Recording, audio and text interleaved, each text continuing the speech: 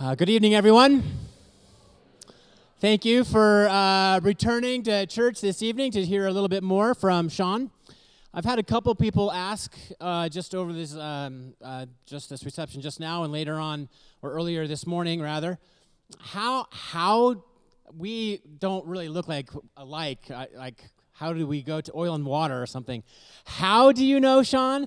And the quick answer to that is Sean is quick to, at least in my experience, say yes to invitations to step into other church communities for a spell and share what it is that he knows. So when this book first came out, I fell in love with it very quickly. It was introduced to me at a conference. And I started buying them in bulk to share with my volunteer leaders and other folks that were part of that ministry with me. And then in 2012 or 2011, we can't quite remember, that church has an annual family conference. And I suggested that we invite Sean to speak so everyone would be able to hear from him who'd already been reading his book. And we extended the invitation, and he said yes. We had a really delightful weekend at Mount Hermon in California, and since then we've just kept contact, and was so glad to be able to use his book in this way over this fall. Was even more thankful that he was able to make this weekend work. If I could just, as a brief introduction, why it is that I love this book so much, and even what we're doing this fall. You might know, this might actually describe you. It actually often describes me. In my own Christian practice, I usually read very short, focused sections of Scripture. And over time, even the most mature and constant of believers, they lose sight of the whole story. We end up, unintentionally, I think, sometimes treating the Bible like a good sort of spiritual fortune cookie for the day. And there are things in Scriptures that are good, that can even be worth memorizing, that are just in short, very succinct sentences. And yet also, those are always embedded in much larger context. And what I loved about his book, and what I love about what he's going to do for us tonight, is it sets the things that we usually do if we have a practice like that, it sets them inside the frame of the much larger story. So, Sean, thank you for being willing to say yes and to be part of this tonight. Let me offer a word of prayer, and then he'll share a bit, and after that, we'll have a time of what he corrected me. It's not Q&A, it's Q&R, question and response, and I'll leave you to wrestle with the difference between those two things. And let me offer a word of prayer, and we'll get underway. Gracious Holy God, we are so thankful that you've gathered us here together tonight to be reminded of this full story that we see captured in the pages of Scripture. We pray, Lord, that you would teach us and instruct us, and may we find our hearts strangely warmed once again for the whole scope of the promise of the Scriptures themselves. I thank you for Sean and his willingness to come and share. I thank you for his warmth and his whimsy. Lord, may all those things come out tonight as well. We thank you in the name of Jesus Christ. And all God's people said, amen. Amen. It's all you. Thanks, mate. Well, look, this is lovely. Like, there's a crowd at 5 o'clock on a Sunday. That is fantastic. And you're not, like, all sitting at the back, like some of you are actually sitting up close, so it makes me feel even better. So thanks for coming out on a Sunday afternoon, or I guess evening now. I'm delighted. It's just been lovely to be with you all, with the staff for retreat, and then here this morning to meet some of you, hear a little bit of some of your stories. And just, it's always encouraging as an author to meet people who've read your book and actually liked it. So thank you for all the positive feedback I've gotten. I'm also delighted to know that you've committed as a community, as this church, to spend the next year spending a lot of time intentionally in the Bible. And tonight I'm going to attempt to tell the story I think the Bible is telling in about 20 minutes. But before I do that, I want to to talk about another story with you. How many of you have ever seen the movie Mary Poppins? Has anyone never seen the movie Mary Poppins? All right, I see that hand. Thank you. And apparently, there's a sequel coming out. I keep seeing links to. Is that right?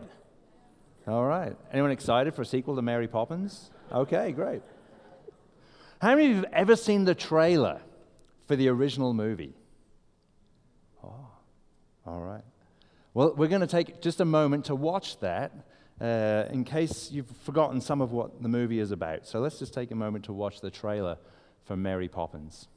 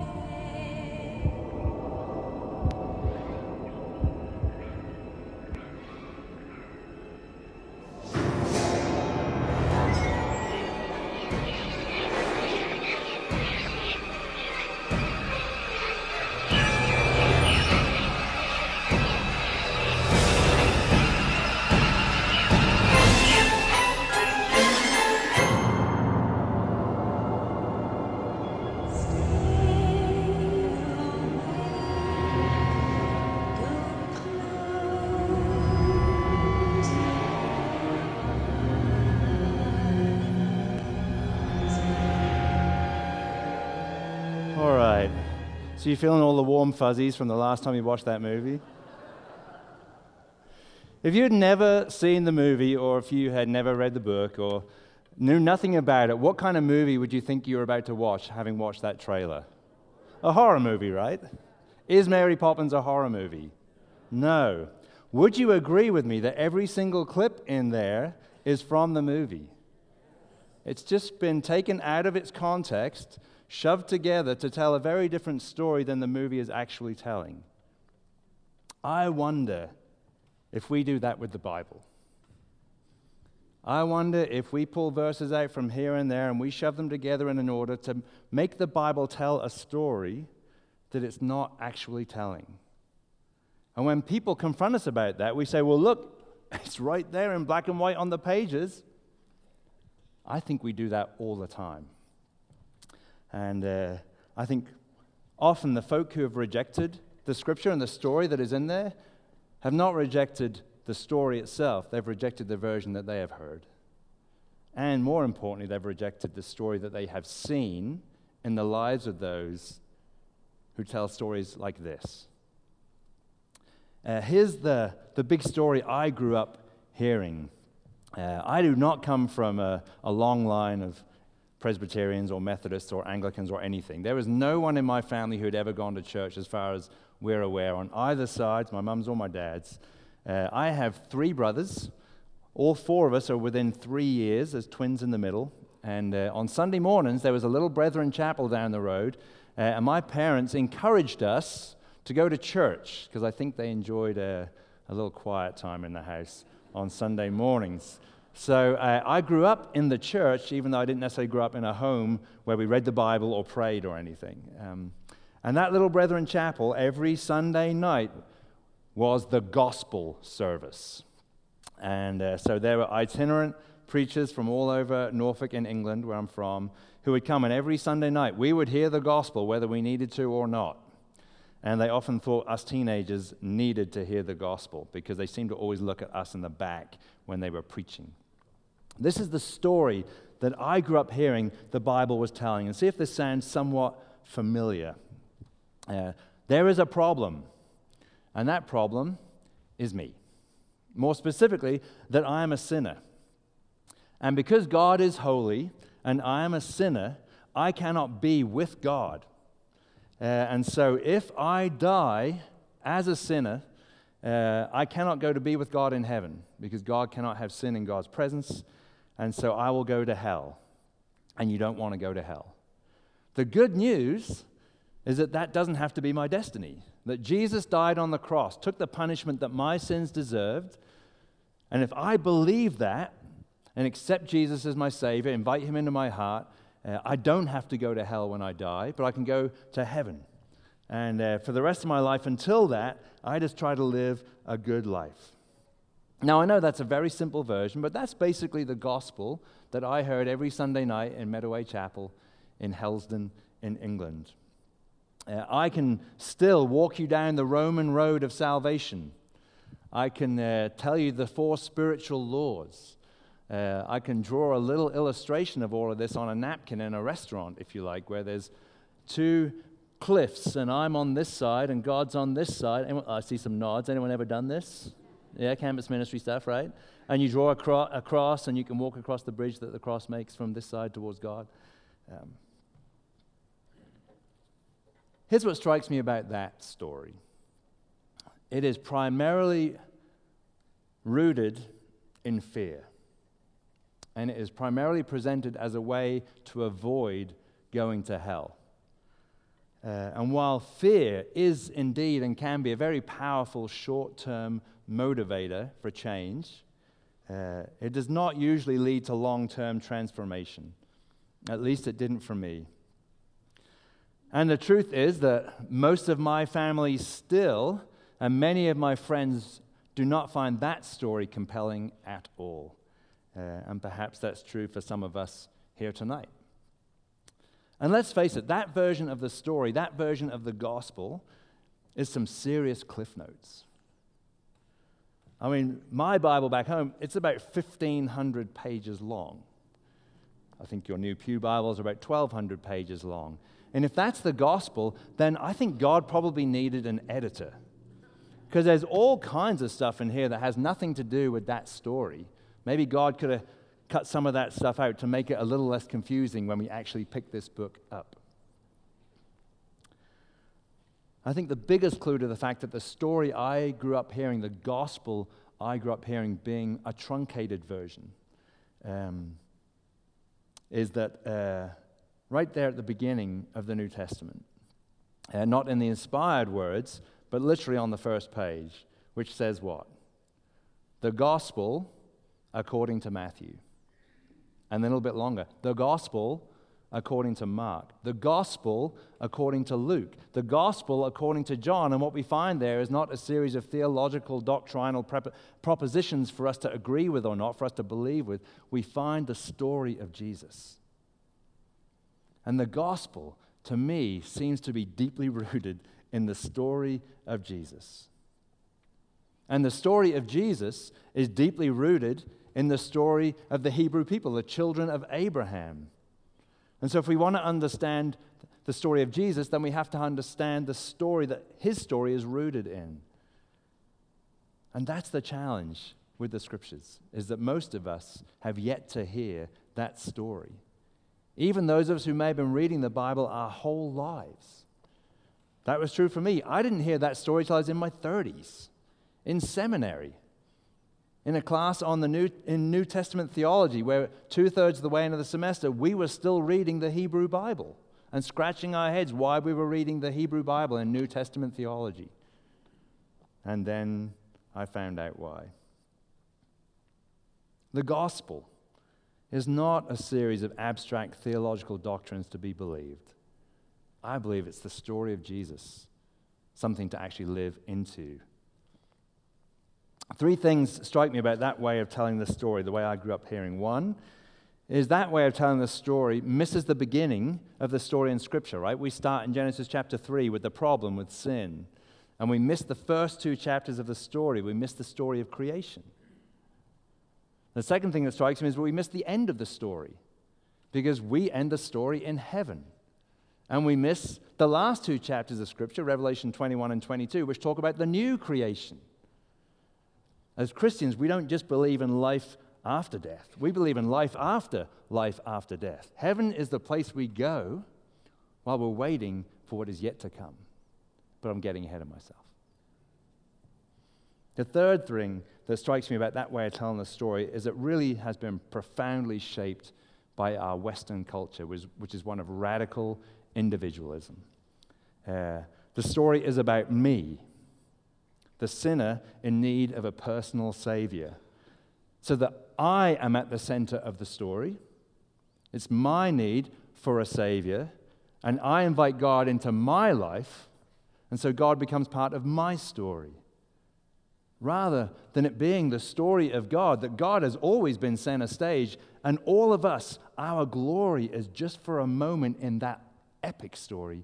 We get to be on the stage with Jesus.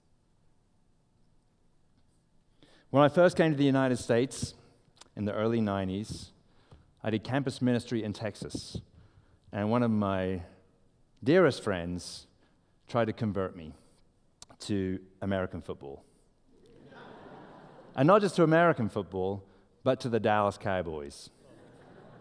Any Cowboys fans in here? I'm probably in the wrong place, aren't I? Like, yeah, don't admit that, come on. Every Sunday afternoon, I would be in his apartment, and we would watch football, and he would explain it to me.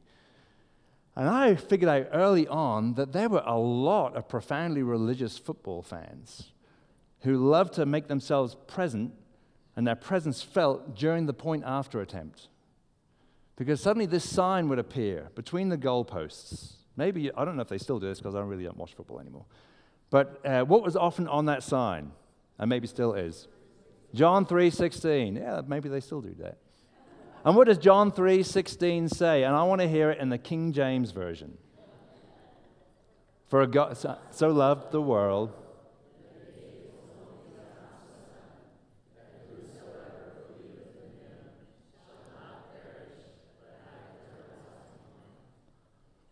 Wow. You know, the last time I did this, people started strong and ended weak, but you just kept right on going. What does it say? For God so loved the world, literally the cosmos, all that God has made.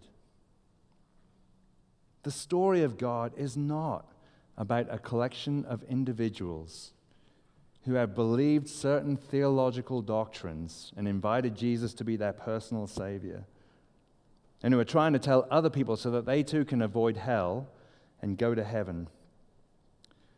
It is the story of the Creator God who loves the world that God has made and who will not abandon God's creation to all that our sin has done to it and to each other. The story of God, I believe, is not one of us ultimately escaping this broken world into heaven, but it is of God healing this broken world through the new creation. So, for the next 20 minutes, I want to take us on a whirlwind tour of the Bible and try and tell that story from Genesis 1 to Revelation 22. And there's all kinds of ways of telling the story, and I'm going to try and do it through one of the lenses that the Apostle Paul provides in his letter to the church in Rome. So let me read for you what Paul writes in this letter that we have now given numbers to help us find our way around in the letter, in chapter 8, beginning at verse 18. For I consider that the sufferings of this present time are not worthy to be compared with the glory that is to be revealed to us. For the anxious longing of the creation waits eagerly for the revealing of the sons and daughters of God. For the creation was subjected to futility, not of its own will, but because of the one who subjected it, in hope that the creation itself will also be set free from its slavery to corruption into the freedom of the glory of the children of God. For we know that the whole creation groans and suffers the pangs of childbirth until now. And not only this, but also we ourselves, having the first fruits of the Spirit, even we ourselves groan within ourselves, waiting eagerly for our adoption as sons and daughters, for the redemption of our body. For in hope we have been saved. But hope that is seen is not hope. For why does one hope for what one sees? But if we hope for what we have not seen, with perseverance we wait eagerly for that. The whole of creation groans. And not only this, but we ourselves groan within ourselves.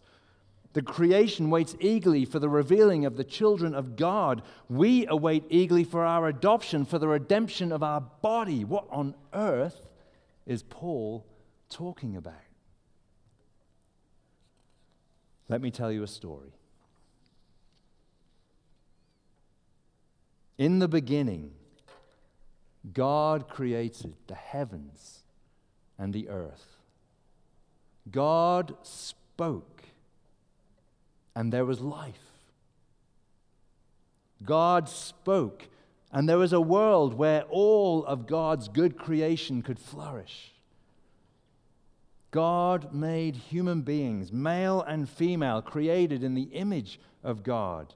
And God blessed those humans, saying, "Be fruitful, multiply, fill the earth, and be the agents of my sovereign rule over the rest of creation." God gave us good food, vegetables and fruit. God also gave that to the birds and the animals. And our role, our calling as human beings, was to ensure that the world that God created and loved would remain a place where all of life, all of the creation could flourish.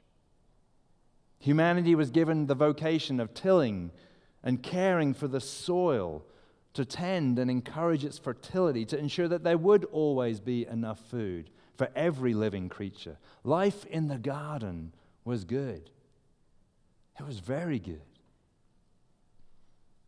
Until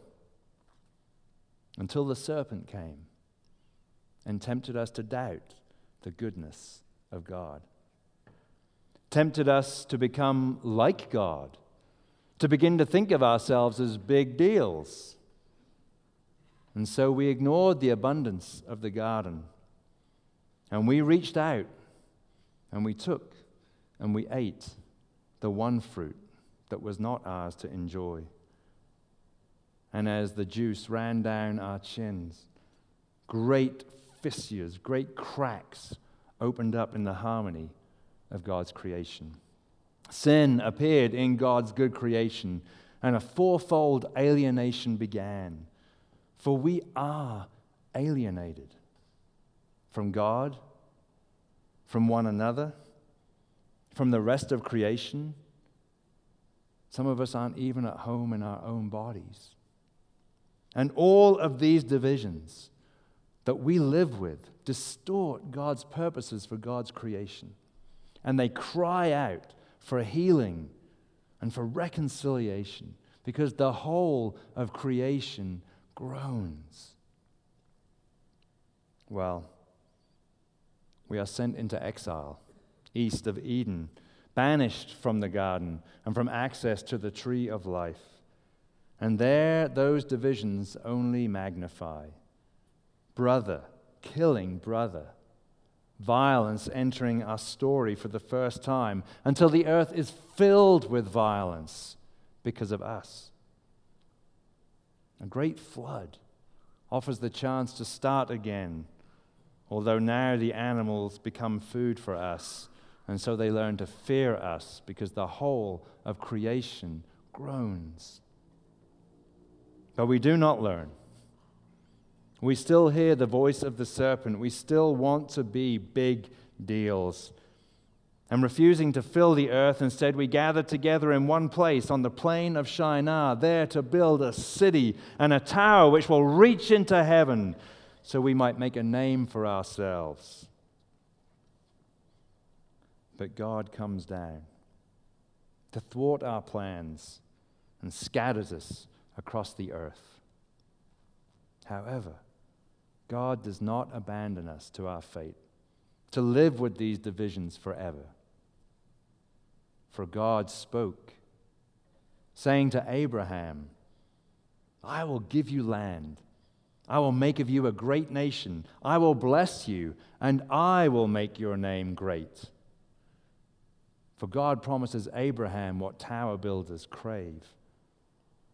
And then God says, "And in you all the families of the earth will be blessed. God makes a people for God's self, a people who will be the agents of God's work of reconciliation and of healing the creation. But Abraham was powerless to do this himself. He and his wife Sarah were childless. Have no doubt this was God's work to do, but through Abraham's willingness to be obedient. So after a false start, with unexpected consequences for trying to help God out a little bit, as some of us are wont to do, along comes the miraculous gift of a son, Isaac. And then comes Jacob, who God renames Israel.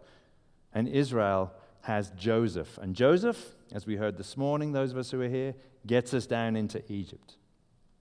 Centuries pass. Successive dynasties make a name for themselves in Egypt. The pharaohs become very big deals indeed. But only at the expense of just about everybody else in Egypt, as is usually the case with big deals, including the descendants of Abraham, who now find themselves enslaved in Egypt. And God spoke, saying to Moses, I have seen the affliction of my people. I am aware of their suffering. And so I have come down to deliver them from the power of the Egyptians, to bring them up from the land of slavery and into a good and spacious land flowing with milk and honey. And God does just that. God sets them free.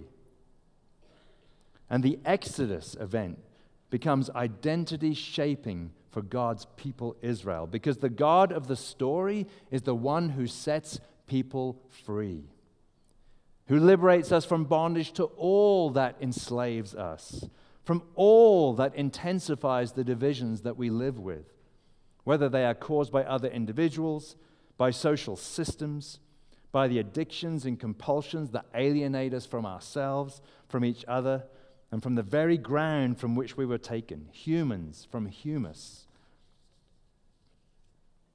Well, then in the desert of Sinai, God spoke all these words, 10 words, 10 commandments, this transforming covenant, the very means by which God will transform slaves into human beings, the very means by which we learn what it means to love God and to love our neighbor as ourself.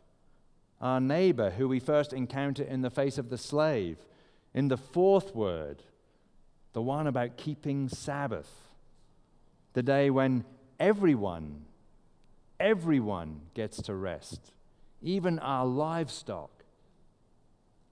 And in those words are also provision for caring for the land, the soil that God has given us, and for caring for the vulnerable poor in our midst, the orphan, the widow, and the immigrant. And there is also the year of Jubilee, so that no one in Israel can accumulate property and wealth. No one can become big deals because of other people's misfortune or simply their poor choices. And then, the climax of the story, God comes down once more to dwell in their midst, in the tabernacle. And as they kept this covenant that they made with God at Sinai, they would become a blessing to all the peoples of the earth, for they would show them what a people living in obedience to God can flourish together. But they did not keep covenant with God. In time, they would reject God as their sovereign. Instead, they demanded their own king so that they could be like the other nations. They wanted their own big deal to lead them into battle. And just about every one of their big deals led them into breaking covenant with God over and over and over again. Only one, King Uzziah, loved the soil. But then he built his army. He too became proud and switched from humus to hubris.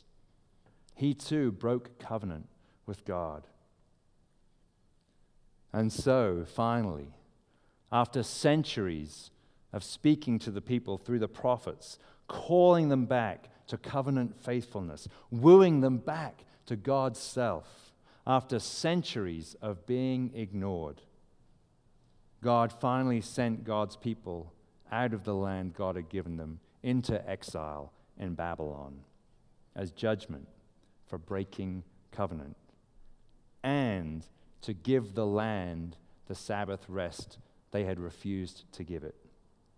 For the whole of creation groans. Then God spoke to the people in exile through the prophet Jeremiah, saying, "Seek the welfare of the city, where I have sent you into exile. Pray to the Lord on its behalf, for in its welfare lies your welfare. Be a blessing even here, even to your enemies." Well, after 70 years in Babylon, that the land might get its rest, they return from exile, a broken people. And for 5 long centuries, they find themselves under the boot of one empire after another, and they wait for God to speak again. They wait for God to act, to deliver them from their enemies. They wait for a new exodus, but only silence.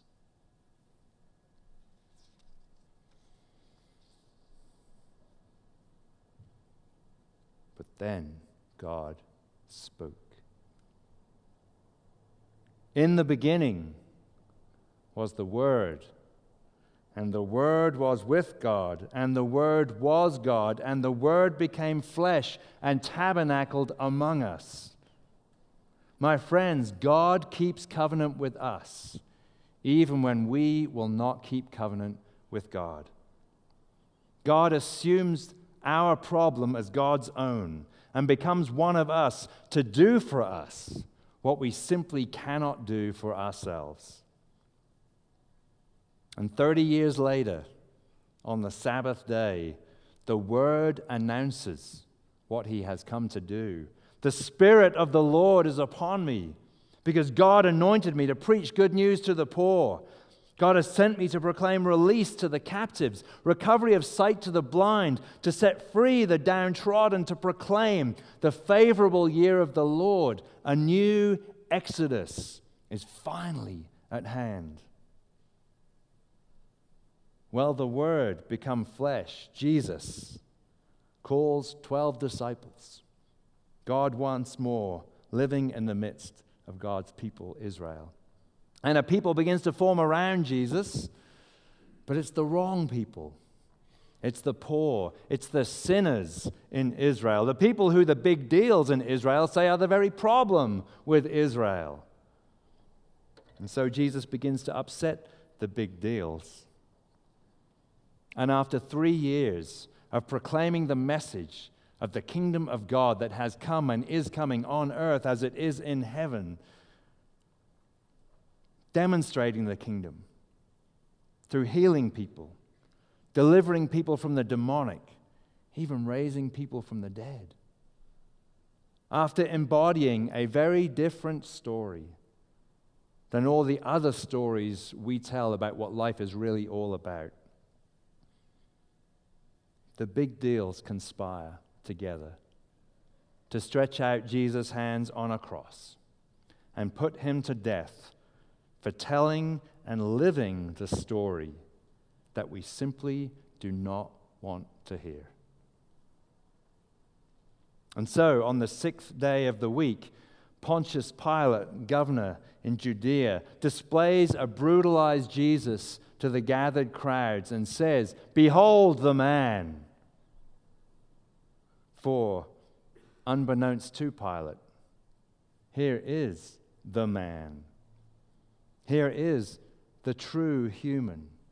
Here is the image bearer, the one who shows us what humans were always created to be. And we killed him.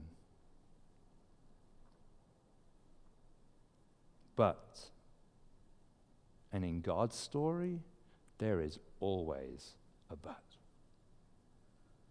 when Rome had done its worst to Jesus, when the religious establishment in Jerusalem had done its worst to Jesus, when you and I had done our worst to Jesus, God showed us that sin and violence and death do not have the last word. God does. And that word is always life. And so when Mary, the first apostle, came to anoint Jesus' dead body for burial instead of a corpse, she found the resurrected Jesus. And who did she mistake him for? The gardener. Of course. Because here in a garden, on the first day of the week, the new creation begins. Jesus, the second Adam, lives as the first fruits of the resurrection. It is the beginning of the end of exile. And the cry goes out to all humanity, come home. All that alienates us, all the divisions we live with, can now finally be healed and reconciled. Well, Jesus, God the Son, the resurrected human being, ascends into the realm of heaven to take his place at the right hand of God the Father, in order that God the Holy Spirit may come to continue the work of reconciliation. And on the day of Pentecost in Jerusalem, what happened on the plains of Shinar at the Tower of Babel is reversed. For God spoke, this time in the language of every tribe and people gathered there in Jerusalem. And then once more, God comes down to tabernacle in the midst of God's people in the person of the Spirit. And that people begin finally to embody the covenant, to embody the story together, sharing all that they had so that there was no one in need among them. Everyone began to flourish until the wrong people showed up again, those Gentiles. And God has to show the church time and time and time again that God wants a people for God's self, a people formed from all the peoples of the earth, every tribe, every language, every tongue. But, and there's always a but in our story too, 2,000 years later, those divisions are still very much with us. We are still living out the narratives of the big deals. Our world is still filled with violence, and the creation is still groaning. It's no wonder that so many of us want the story about escaping this world into heaven, and not the story of God healing this world, because of all that implies for us as we are sent into the world as agents of God's sovereign work, the work of new creation, the work of reconciliation, the work of peacemaking. But God is still speaking. And Paul exhorts us, if we wait for what we have not seen yet, with perseverance, we will wait eagerly for that. And what, my friends, are we waiting for? For the return of Jesus. For that day when the new creation will finally come in all of its fullness. For the day when we will finally return once and for all from exile and will gather once and for all as one people around the tree of life once more, whose leaves are now for the healing of the nations, there to live in the new creation, on the new earth, forever. For the one who sits on the throne spoke, saying, behold, I am making all things new. That, my friends, is the story of God, the story of us. That, I believe, is a story worth telling. And more importantly, is a story worth living. Amen. Amen. Oh, I never get tired of telling that story. Oh, it wrecked me, changed the whole direction of our life. And we're still trying to figure out how to live more faithfully into this story. So, I think it was about 20 minutes or so, which gives us about 30 minutes or so to interact together, so it's not all one way. So, now it's over to you. What do you want to talk about? We can talk about the story. We can talk about your experience of reading the book. We can talk about whatever you like. I think we have some microphones that some fit young folk are going to run around with. So if you would like to say something or ask a question, it's over to you. Maybe put your hand up and make him run around a little bit. I see that hand.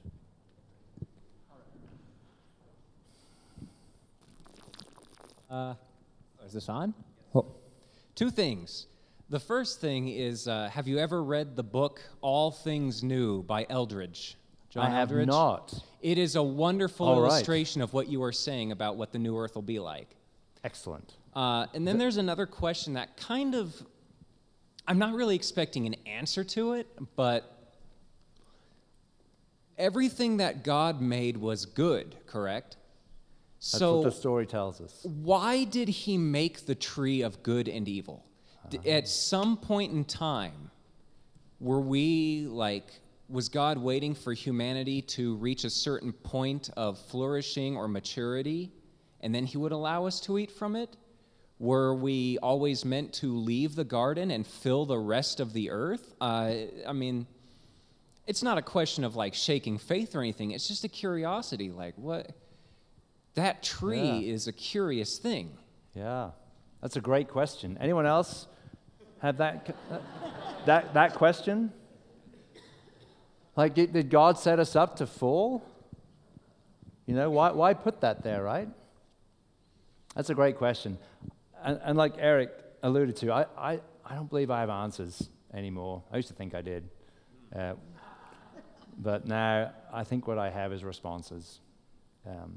And together, as we have this kind of dialogue, I find that not that things make more sense to me, but that I find more peace in what I understand. So why would there be a tree of the knowledge of good and evil to tempt those poor first humans? I don't know. I wonder if they had the opportunity to think, wow, is that the only way to get that kind of knowledge? Do we want that kind of knowledge? Maybe we should go ask God, what's good, what's evil? So for me, that tree, whatever it was, we discussed whatever the fruit was over lunch. Pomegranate, was that what the number one choice? Whatever it was, I think it symbolizes for me something I am all too familiar with, which is I want to shortcut the process in life and take the easier, softer road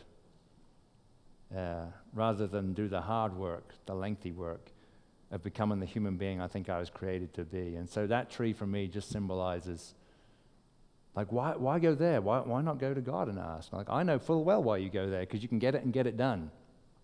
There's power there. I'm just going to do that. And maybe in time, God would have said, you know what, you're ready now for that knowledge. I don't know. All I do know is that I am very familiar with the voice of the serpent that says, did God really say that about that? You sure about that? Look at it. Oh, doesn't it look lovely? And it's going to make you wise. What could possibly go wrong? Yeah. So I think that's how I would respond to your question. I don't know what it was. I don't know why it's there, but I know what it symbolizes for me. What's very interesting about that tree, though, is... Here, use the microphone so people can hear you. Oh. What's really interesting is... After reading your book on this, I was kind of coming to the realization that, they were looking at the tree and they were looking at how pleasing it was to the eye. And I'm thinking, God made all the other trees in the garden pleasing to look at. And obviously Adam and Eve saw this tree and didn't have any real desire to eat from it.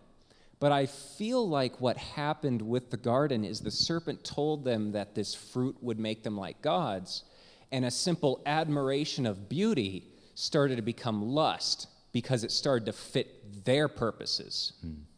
So instead of being able to enjoy the visual pleasures and the other fruit out there, they became so fixated on this one fruit, and then the more they fixated on that, the more it became pleasing to them. Yeah, maybe so. Because God made beauty. Yeah. He made Adam and Eve, he wanted them to enjoy the wonders of his work. But something went really wrong there. Yeah. Well, Thanks. Thank you. Oh. All right, anybody else got thoughts, questions, observations, a burning desire to say something?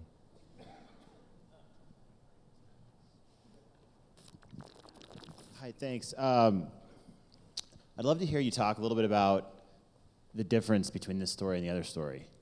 Between? The difference between the sort of four spiritual laws, right?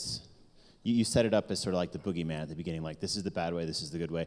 But I think there's a lot of good reasons why people make it about making a decision. Because I know lots of people would say, that's awesome, and that's good, that great. Good story, man. There's a lot of good stories. Yeah. But there's a thing we have to do, or we walk into it, or we put it on, or we make a decision for it, or we cast away, or we turn away, or we turn towards, right? All that part wasn't at least at the center of this. Like, just love to hear thoughts about how you came to this place where you're at now. Yeah, so every time I read the Gospels, and that's where I sort of live in the Bible, it doesn't amaze me anymore, but it still kind of does.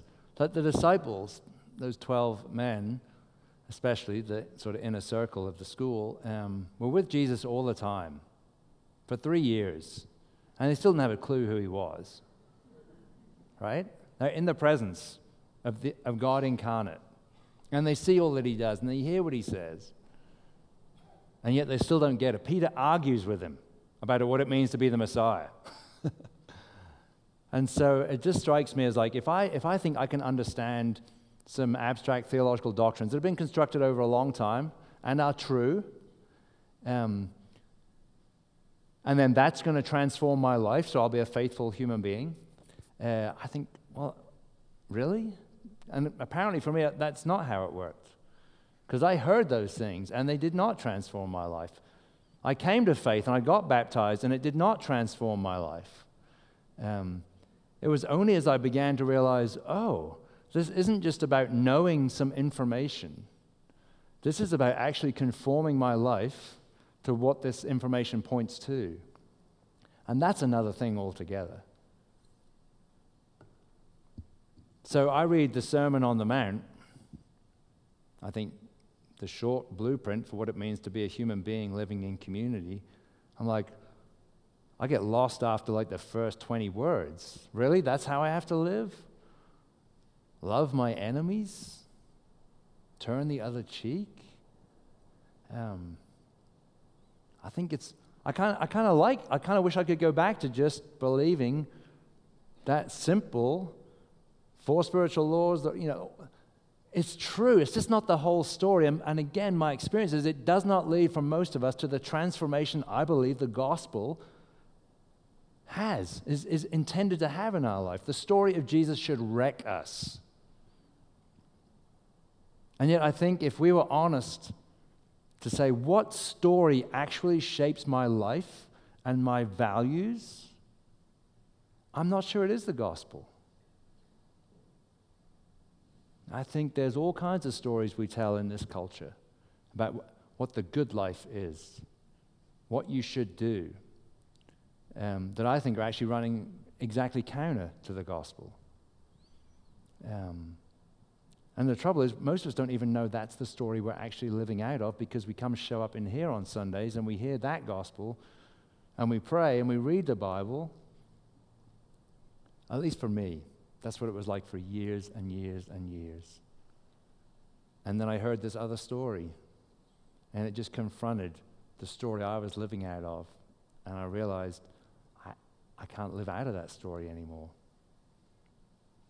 And my life has gotten a lot harder, to be honest. I mean, I'll tell you right now, we're in all kinds of interesting times as a family because of trying to be committed to the story we are giving our allegiance to, and to the one whose story this is. And life isn't working out as it's supposed to for people with graduate degrees and all of that. But we keep trying, because this story has changed our life. It's changed my life. Part of my story is addiction. And I could not pray my addiction away. I could not surrender my life to God enough. I kept coming back to it. And I found myself listening to a bunch of drunks in a room who talked about prayer in a way I didn't understand. And I began to say, well, they seem to have been changed. Perhaps that's possible for me too. And my addiction is not alcohol, but something else. And I started going to meetings for that. And what I realized was, in the evangelical tradition in which I grew up in, where the gospel is admit you're a sinner, believe that Jesus died for you, accept him as your Lord and Savior. And really what we mean is accept him as your Savior. The Lord part we're a little wibbly-wobbly about, so that you can go to heaven. But then your life doesn't change that much. Mine didn't. And I discovered really the evangelical church is really good at the 1, 2, 3, 12 steps. If we were to take the 12 steps of Alcoholics Anonymous, if we admit that we're a sinner, we come to believe that God can do something about our sin, we make a decision to turn our life and our will over to the care of God as we understand God, and then we tell other people what's happened. And we miss steps 4 through 11, which is the hard work of actually being conformed to the one who has saved us. We don't take a fearless and searching moral inventory of ourselves. We don't confess the exact nature of our wrongs to God, ourselves, and another human being. We don't make a list of all the people we have harmed as sinners. We don't try to make amends to them all, unless to do so would injure them or others. We work kind of on improving our conscious contact with God in prayer. We try to somewhat practice these principles in all our affairs. But many of us simply never get to having a spiritual awakening as a result of this work. So that then we do actually have to offer something to those who still suffer. So I had a theological understanding of justification and sanctification, justifying grace and sanctifying grace. And it was the program, a 12-step program, that taught me actually how to live that out. I think everyone should become an addict just so you can get sober. And as Dallas Willard said in one of his last books, any serious program of discipleship in the 21st century, anything that actually leads to the transformation of people, is going to look very similar to the 12 steps of Alcoholics Anonymous. I believe that to be true. I believe the God of the story so wants to set people free from all that has them in bondage, so loves people that God doesn't even need to get the credit for doing it. And my work is to say, let me tell you about the God of my understanding, the story that I'm living out of. I met that God in the rooms. And I learned a lot more about that God in the pages of this book. And I was able to give him a name. but God wants people to be free. That's what blows me away. So that's something of a response. I hope that's is that Richard's hand I see all the way back at the back? Who has a wonderful beard himself. Sean, just very briefly, I think the four spiritual laws are a very brief summation of Luther's gospel. And that doesn't speak to our age. It's not wrong, but Luther's age was totally different. There had been 1,000 years of hearing the law of God. Everybody knew they were a sinner and they didn't know what to do about it. And Luther, kaboom. But our age is a very different one. And you're right about 12-step groups. They do speak to our age. Yeah. And my brothers grew up hearing that same story as I did. And they all walked away. One of them has become a brother in the Lord. I've had the privilege of seeing both of my parents come to faith and baptizing them both, to see one of my brothers and his wife and son and come to faith and baptize them. But my other two brothers, they could care less. That this story is not compelling, or at least the story they heard. So for those of us who have loved ones who don't know the Lord yet, keep praying. I mean, God got his hand on me in our family, and the ripples of God's work have spread out slowly. So keep praying for your family. Thanks. I'm next. Hello, so Kathy. You started to even address my question. What happens to my father who could die without knowing Jesus, or to my grandparents? I mean, what is hell, and is there any hope? Yeah, that's a big question. Yeah. And I'm almost kind of hesitant to respond to that for lots of reasons.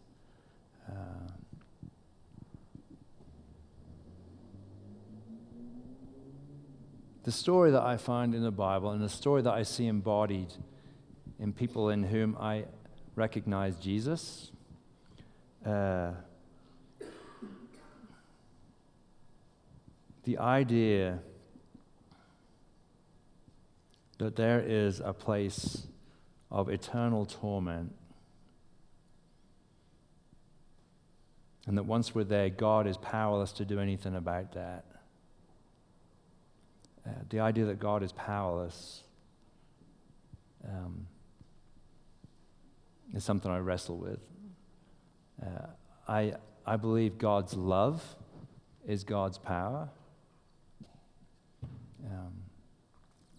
I believe that God never stops loving the people God has made. But I don't know. Like, none of us know. We can't know.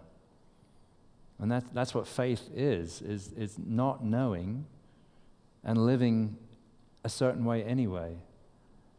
And so because I don't know about that,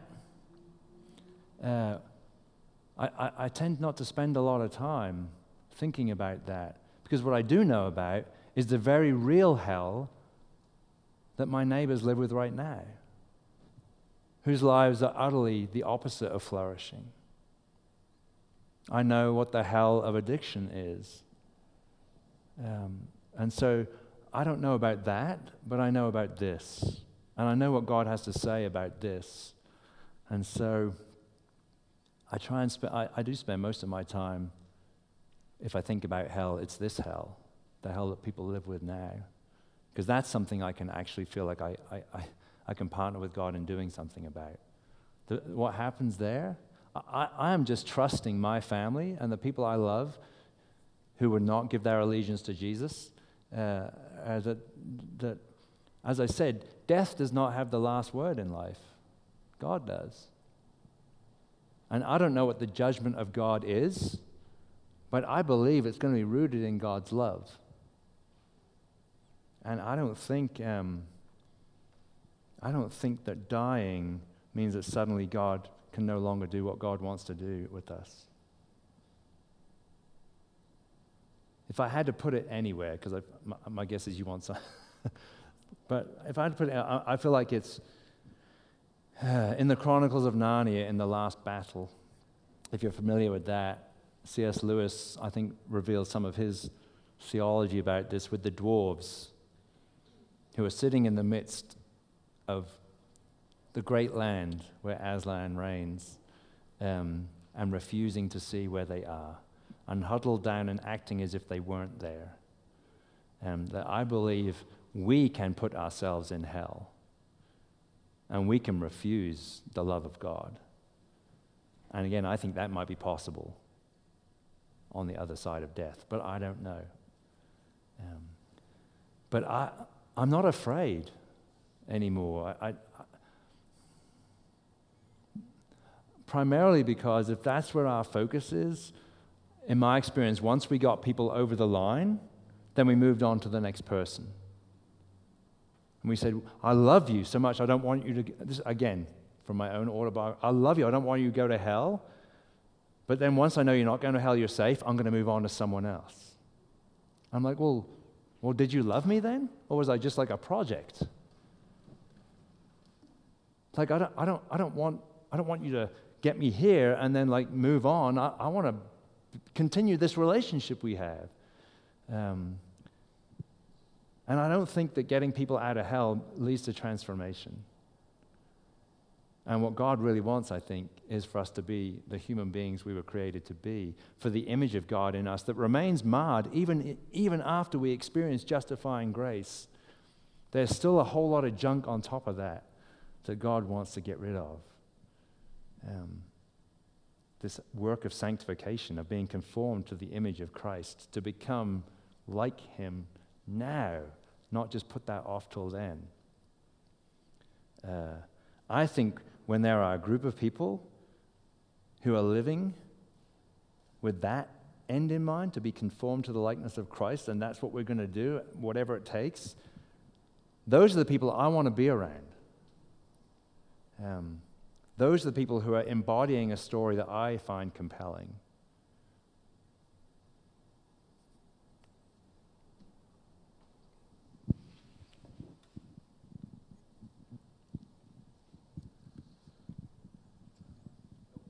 Okay.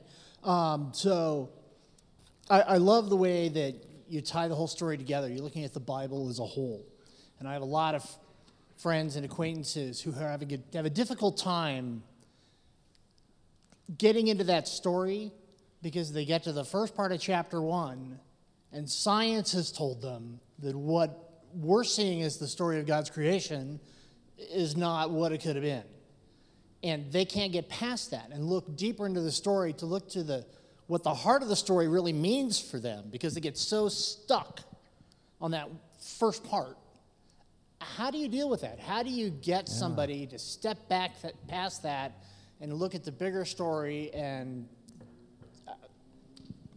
Yeah, that is a great question, and that's the reason why a lot of people, like you say, don't get past the first page. But it's not because of the first page. I think it's because what we've said about the first page.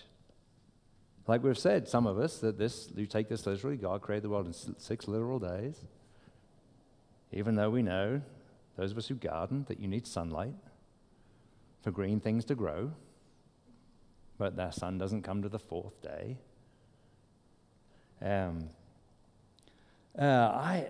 If I were to open a book, pretend this isn't the Bible, and I would say, once upon a time, what would you expect to come after that?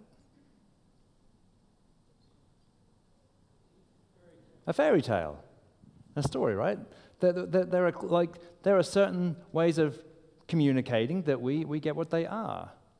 And the trouble with the Bible is that some of us come to it and just refuse to acknowledge the genres, the different distinct genres that are in it. We read it with one voice.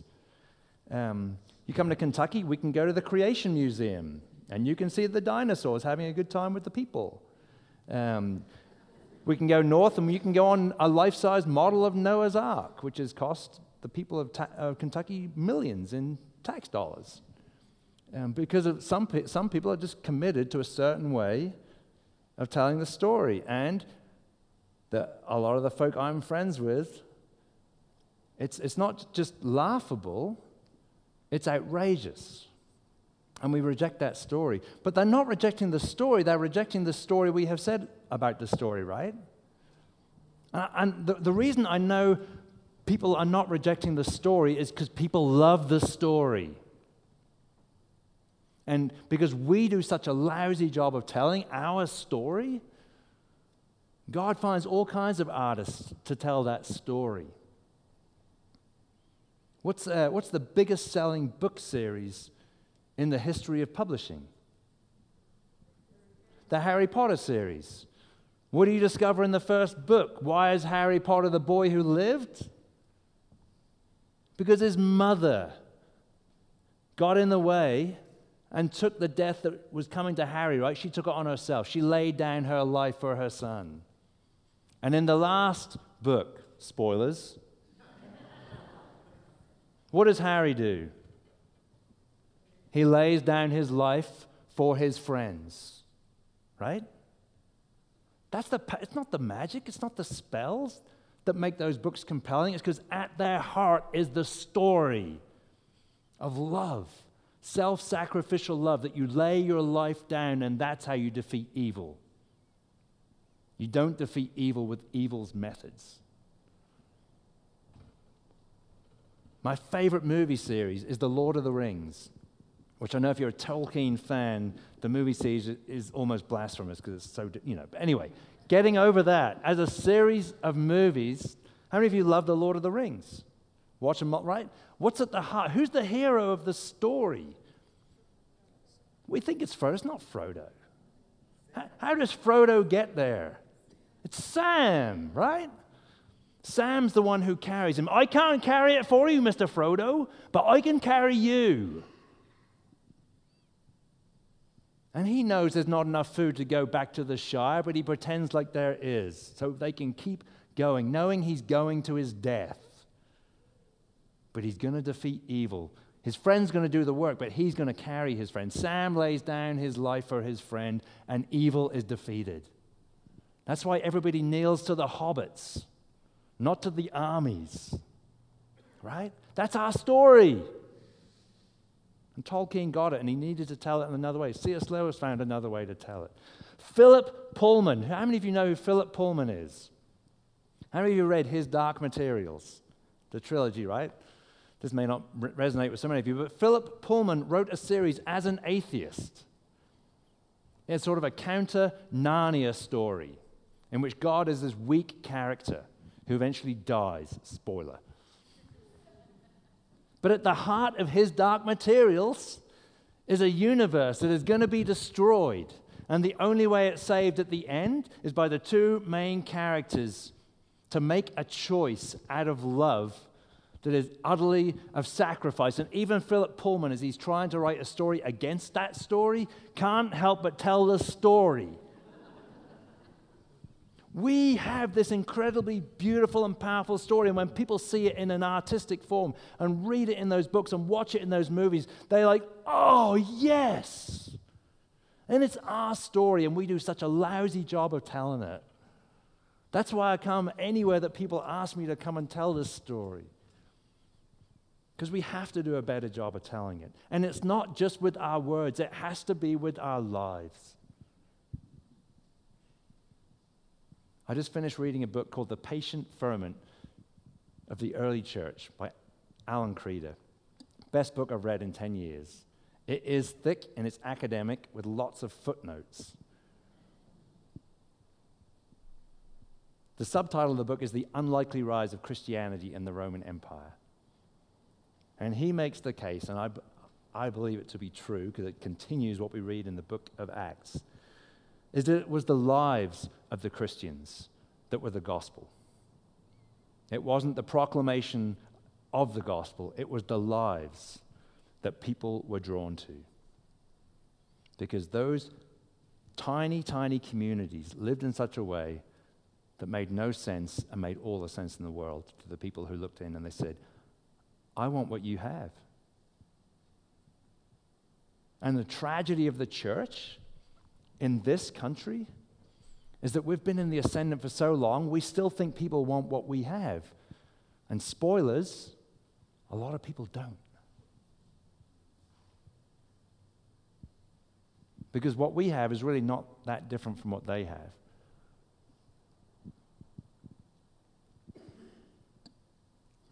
So this story, it's not about just knowing it. It's not about just being able to tell it in 20 minutes. It has to shape our lives.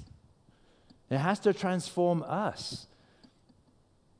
It has to lead us into say, where am I embodying this love of God and neighbor to the extent that it is sacrificial?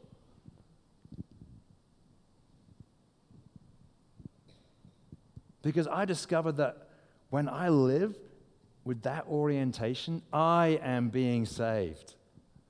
And it is kind of like the program in the early days when Dr. Bob and Bill were working with the drunks in the psych wards, and none of them were getting sober. And they were like, this is stupid. Why are we doing this? And his wife said, when was the last time you had a drink? Oh, this is how I am staying sober. By giving my life away to others, this is how I am living the life I want to live and can't live. And I think that is the heart of the gospel. That if we want what God promises, we have to be giving it away. We have to be giving our lives away to one another and to those who need what we have. But the stories that we hear elsewhere say, oh no, scarcity. You can't be doing that. Oh, you can't be doing those kinds of things. That's just crazy. Well, Jesus' family thought he was crazy. I mean, the Gospels tell us that. And he turned around and said, who is my mother and my brother and my sister? It's those who do the will of our Father. And in that moment, Jesus redefines family. Who are our brothers and sisters? What are we willing to lay down for them? What are they going to lay down for us? Can we find the life we don't even know is possible because we haven't even tried to find it? I think that's the life this story is calling us to. And I think that story, one we have yet to hear, many of us, can transform us. It'll wreck us. The gospel is always bad news before it's good news. But my goodness, it's beautiful, and it's true, and it is saving me. I think I just preached a little bit again. Sorry. I have no idea what time frame we're on, so I'm not in charge of the clock. Why don't we say one more question? All right. There's a hand.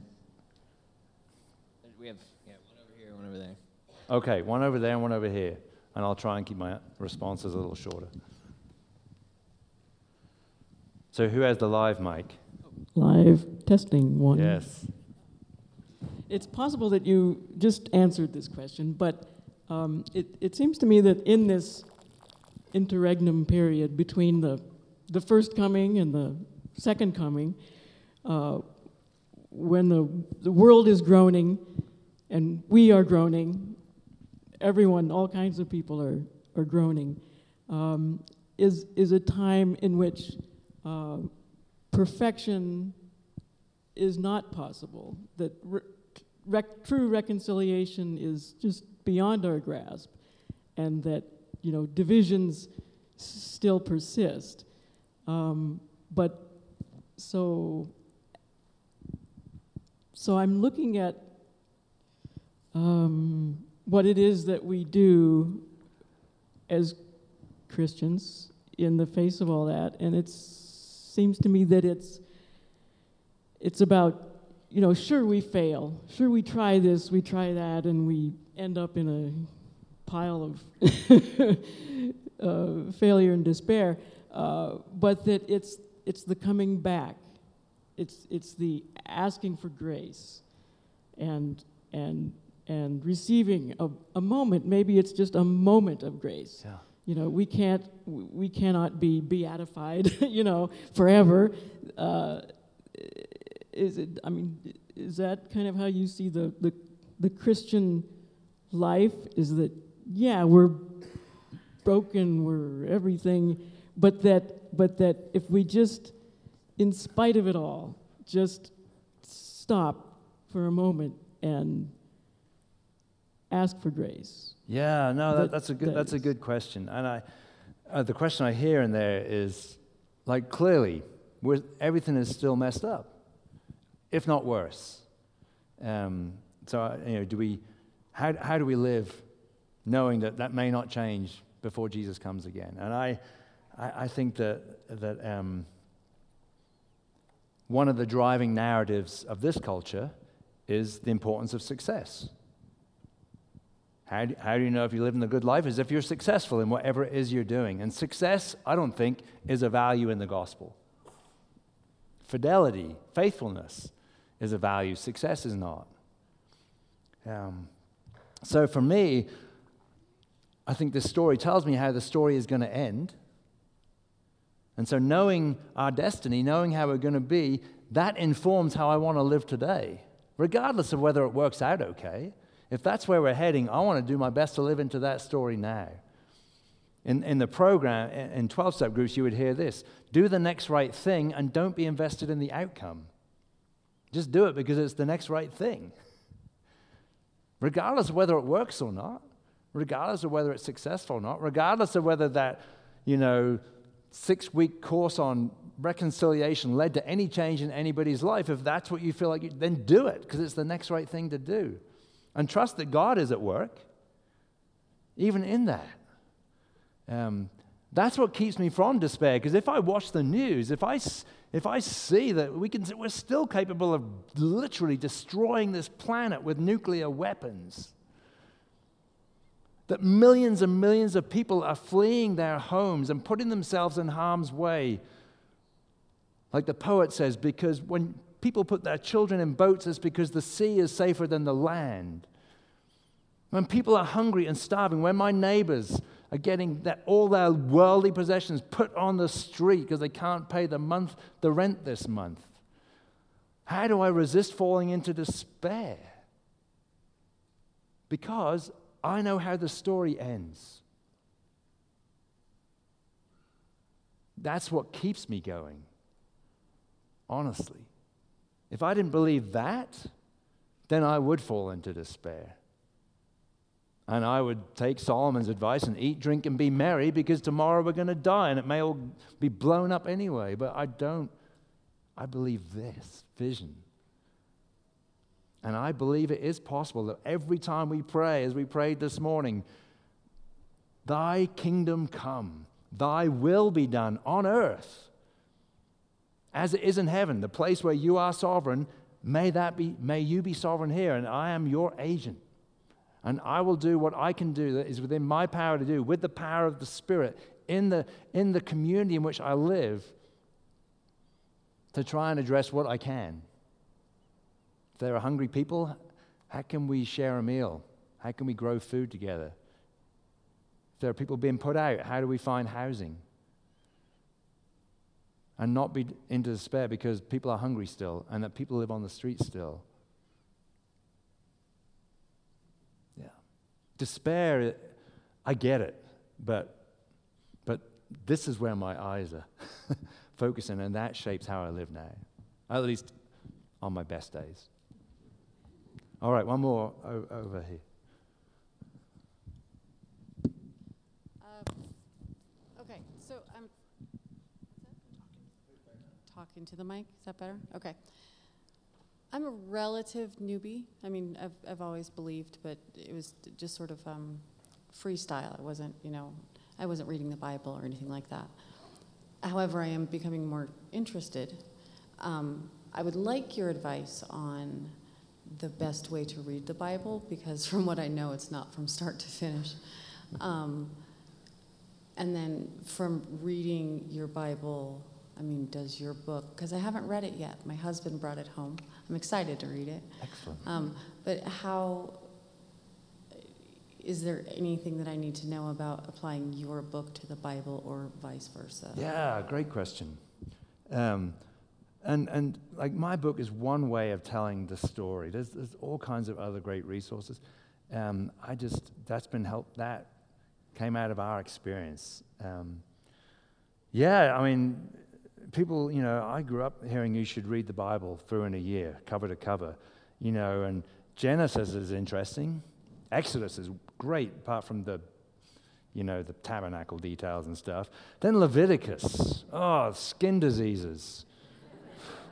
And if you just about make it through that, you get to Numbers, which is Numbers. Like, how boring is that, right? So yeah, how do you read the Bible? And there's all kinds of things I can say, and I will tell you the one thing I do know is don't read it alone. Read the Bible with other people. I think, the evangelical world, we've almost made an idol out of our personal quiet time and our personal study of Scripture. And what I have found in my own personal study of Scripture is when I come to the Scriptures by myself, I don't really learn anything new. I don't really hear anything new because I've already decided what all this already says. It's when I read the Scriptures with others. And not just the people who know more about the Bible than me, but people maybe who've never read it themselves because they come with fresh eyes to see things that I can't see. So how do we read the Bible? We read the Bible in community, as it always has been done, especially with people who aren't like us. And that's the great challenge, is actually creating a space in which that happens and finding people who are willing to do that. But I have found that if I ask people, said, hey, I need some fresh eyes on this book. Would you be interested in reading it with me? I've yet to find people say, absolutely not. And I would read the Gospel of Mark. I would read the story of Jesus. One of the Gospels, Mark is the shortest. It's action-packed. And it'll wreck you. I have been blogging through the Gospel of Mark for 3 years, hit and miss, in the same style as the story of God. And the series is called The Naked Man, which when I look up how people get to the blog, there's some really interesting search terms. But I like the way Mark tells the story, the way that he presents Jesus and what is happening, and the opposition to the Jesus way as well as to the Jesus person. I just keep coming back to that. So it might be that invite some folk to say, hey, do you want to read the Gospel of Mark with me? And, however you end up doing that over a meal, I always think eating food together is great. Find people who do know a little bit about the Bible, especially if questions come up. But mostly it's just reading it with other people. My kids have taught me so much. I am embarrassed that they, at their age, I could recite all the books of the Bible. I won sword drill in Sunday school. My kids can name half a dozen books. But they embody Scripture in ways I never did at their age, because they're in a community where people read Scripture and say, so how do we live? Let's live like this. My daughter Maggie knows that peacemaking is part of the gospel. She's in a middle school. Again, we just got the results, bottom 20 in Kentucky. Kids, lots of fighting. And last semester, she came home, and we were talking about our day over dinner, and I said, so what happened? Anything? Tell me about your day. And she said, so-and-so, man, I told you, he's just been trying to egg on so-and-so in a fight all week. Well, they finally squared off, and I knew he was going to just lay into him, and I just got in between him. I told him, you can't do this because you'll be expelled this time. And I said, what happened? She goes, well, there was a lot of crowd, and I thought they were kind of going to still, but he didn't. He backed down, and I said, I said, and what happened then? She said, nothing, Oh, but then later in the day, he came and thanked me. I don't think I would have done that. You know? But and it's not even that she's brave. It's just that in that moment, she that's what you do. You know? And it could have easily gone really badly. But Maggie wasn't thinking about what could have happened. She just did the next right thing. And people notice. And so many of us, we can quote chapter and verse of the scripture, and we can exegete it till we're blue in the face. And our lives are not compelling.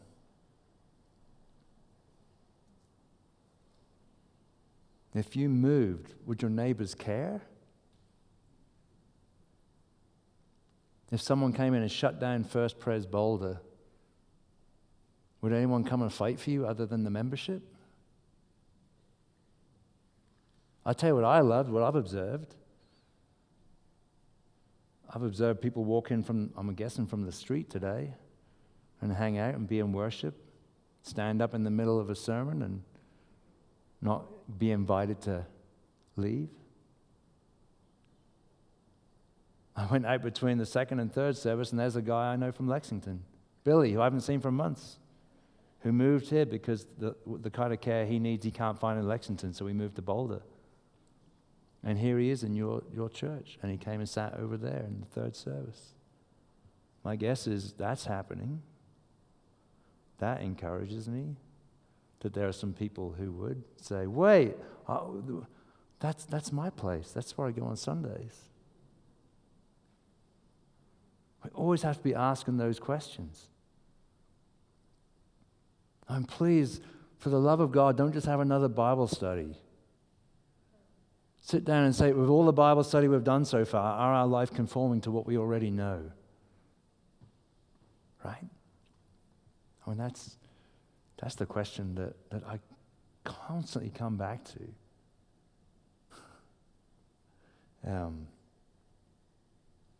We are at this moment, I think, in Britain, we were there decades ago, but you're getting there now, where the privileged position of the church is just going.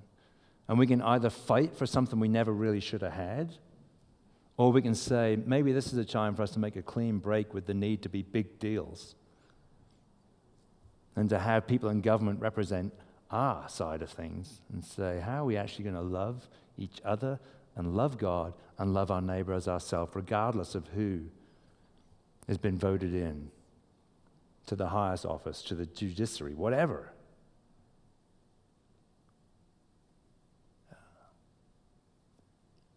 Are we going to be faithful to Jesus in our life here? And I think we're at this moment where we could go in one direction, and I'm afraid we're just going to keep trying to cling to something else.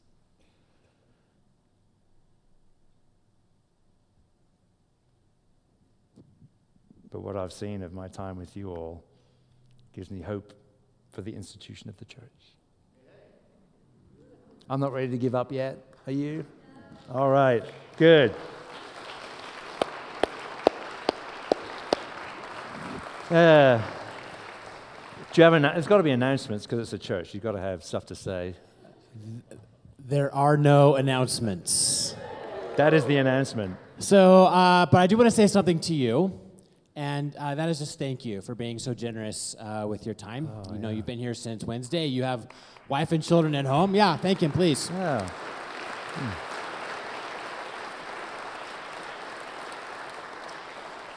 And although you might be tired of your own voice, I would love to ask you as a closing if you would just pray for us. Yeah. That'd be great. Goodness. Yeah. And speaking of my own voice, if you're someone who doesn't like to read print, my wife and I actually recorded the story of God. So I don't even know if you know it's available as an audiobook. But if excellent. We had to self-publish it because no one would like the publishers wouldn't let us do it because I wanted to read it with my wife because we've always done this together. And they said, no, we just want the author. I'm like, well, she is, but she's just not on the cover. So anyway, so we did it ourselves. But it's available on Audible and iTunes. So if you like to read with your ears, then that is available. But yeah, let me thank you for the invitation. Let me pray for you all.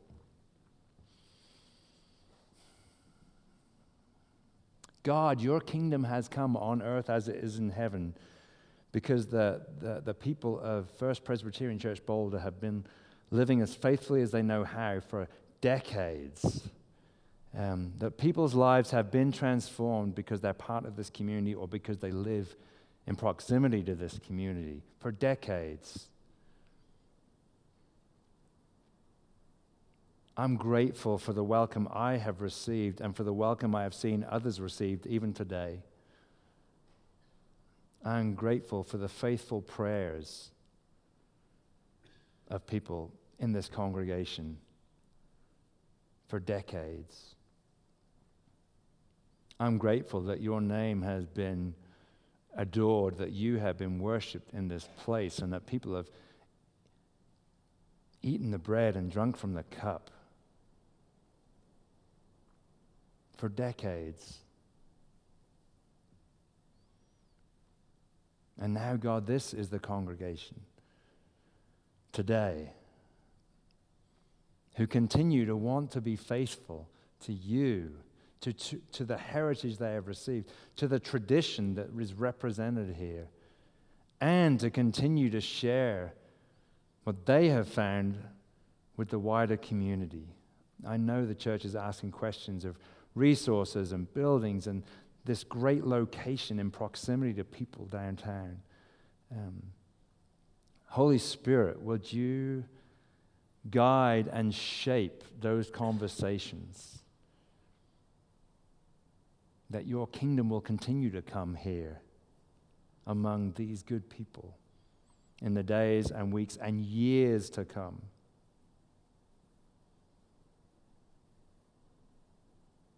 And again, God, for those who are part of this community, who are wrestling with all these important questions, would you continue to help this congregation create space to do that together, not just to wrestle with it by themselves or at home with the family, but together.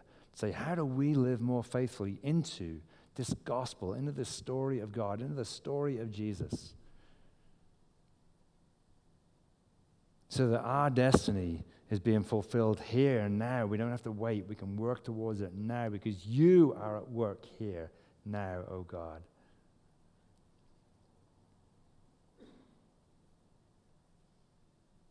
Would you continue through your Spirit to bring conversions of the imagination, that they can begin to see their life in new ways, to begin to see their mission in new ways, to imagine new ways of being faithful here. And I pray for their neighbors, that they will find the life of this congregation compelling and truly want what they see here. All is grace, all is love, all is mercy, for which we praise and thank you. And we do so in the name of Jesus. Amen. Amen. Thanks, Sean, and have a great night. Yeah. Thank you all.